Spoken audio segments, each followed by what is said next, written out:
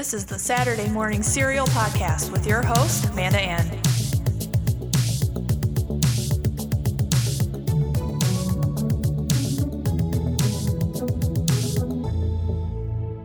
Hello, and welcome to a new episode of Saturday Morning Serial. I'm Amanda Ann, and today I am reviewing a new film on Netflix called The Woman in the Window. Guys, this movie was insane, and it's funny because I was telling my boyfriend that this movie was the subject of this episode, and he immediately put two and two together and figured out this is another rendition of a movie that came out in 1954 starring Alfred Hitchcock called Rear Window. However, I believe this new film took on a different approach to this classic idea of a story. The Woman in the Window stars the brilliant Amy Adams, Wyatt Russell, Anthony Mackie, hey, what's up, Falcon and Winter Soldier fans? And Julianne Moore. For me, it was different seeing Amy Adams in a role that requires so much facial acting due to a character having a severe mental illness, battling agoraphobia, hallucinations, and PTSD. And I know Amy Adams mostly for her work in Justice League, the DC comic universe as Lois Lane, also as Giselle from Enchanted, which is one of my favorite Disney movies. But Adam portrays this character, Anna Fox, and she did a really good job overall and is very believable with this character. The story itself takes off very fast right at the beginning, and I found myself actually being lost, like, who is she talking to? Where are these voices coming from? Also, her new neighbors are very uncomfortable, especially the son named Ethan, with whom seeks counsel from Anna. Anna explains to him she's a child psychiatrist and she can sense Ethan has something terribly wrong with him, and she tries to pry him for more information, which I found really interesting because she's battling her own demons, but she does want to help Ethan.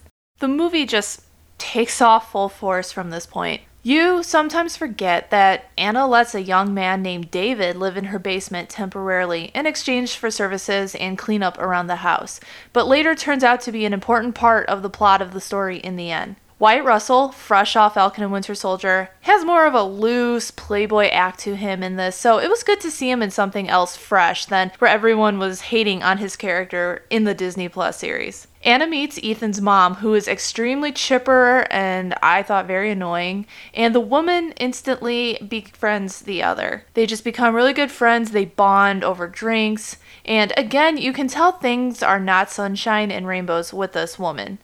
A little while later, the husband, Alistar, comes over looking for his wife. Anna is super confused and tells him she went home. Later that night, Anna is looking out her window when she hears a scream and directs her attention to the neighbors across the street. Anna has a camera that she uses to zoom in and really see what's going on around her. And that's what Anna basically does day in and day out. She sits with her cat and people watches. She notices something is amiss and eventually witnesses Mrs. Russell being stabbed to death. And I'm putting Mrs. Russell in quotes because reasons. And I'm trying not to make this very spoilerish because it just came out and I want you guys to really have a chance to see it and form your own opinions on this film, regardless of what I'm saying. I would really like to hear what you guys think of this overall. But as a side note, there's some weird and crazy transitions in this movie that do not flow at all with the look and feel of this film, and I haven't decided if I like that or not, especially, I mean, this might be a little spoilerish, but there are some, like, slasher type of acts in this movie, and just, like, the effects and everything of it just really did not work with, like I said, the overall look and feel of it. Anna calls the police, and things just go insane from here. It's all jumbly and overall a mess because for me, I was trying to piece together everything and so many things were getting thrown around, such as who's who did what, where is someone, etc. As wanting to keep the spoilers to a minimum in this review, I'm not really going to say much about the outcome of this movie, but it all makes sense in the end. It all comes together like one big puzzle piece. I think, in my opinion, this movie is all in what you perceive it to be. Obviously, mental health is a huge component in this film, and we eventually learn why Anna is the way she is. In the mess of all of this, we see character growth in her, and in the end, she is a well-developed character. And same goes with Ethan. We eventually see the troubled teen's mental frame, and unfortunately, it does come to light in a pretty menacing way. The genre is all over the place. It can be a thriller, a mystery, or even a little bit of a slasher. Story overall, as I mentioned earlier, was okay. I mean, it was very busy, but I do appreciate how the whole movie pretty much took place at one location, which was Anna's, I think it was a 3-story house. To tell a story as busy and chaotic as this one in one space is pretty impressive. They had a lot of material they needed to cover, and it was just one set location for that story. It was pretty good.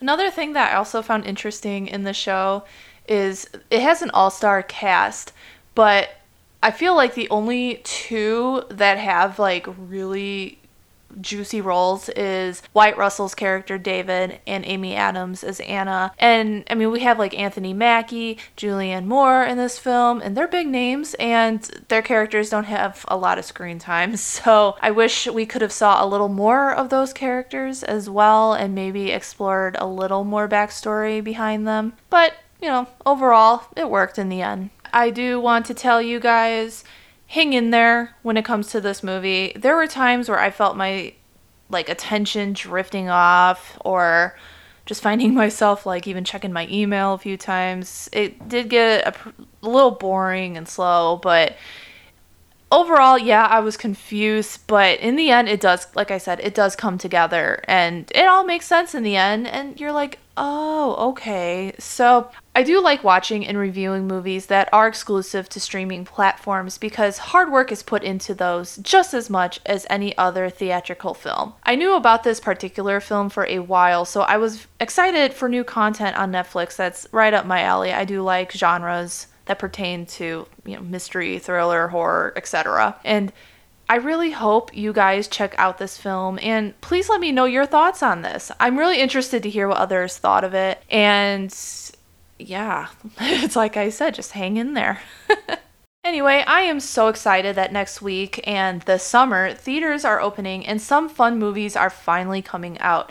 We got Quiet Place 2 and Cruella coming out this week, and then one movie I am very excited for, The Conjuring 3, finally comes out next week. So I'm so excited for all those in general, and go check them out, and I'll probably be reviewing one of them very soon. I know I'm going to be doing Conjuring in 2 weeks, so that'll be exciting. So I hope you guys have a great week, and I will talk to you next time.